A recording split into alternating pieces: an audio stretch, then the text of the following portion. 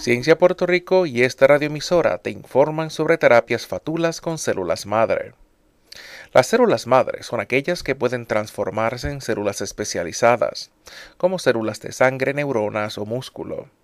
Aunque las células madre tienen el potencial de tratar decenas de enfermedades, otras oportunidades terapéuticas todavía están en proceso de investigación.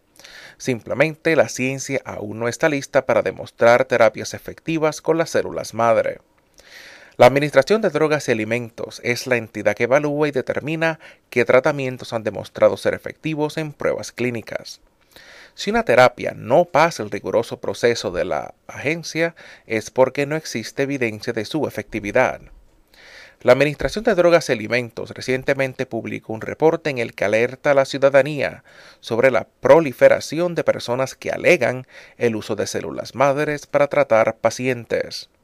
En Puerto Rico, un grupo de científicos ha comenzado a educar al público sobre el fraude con células madres, luego de que los medios de comunicación locales reseñaran cómo un médico describió un tratamiento con células madre no aprobado por la Administración de Drogas y Alimentos.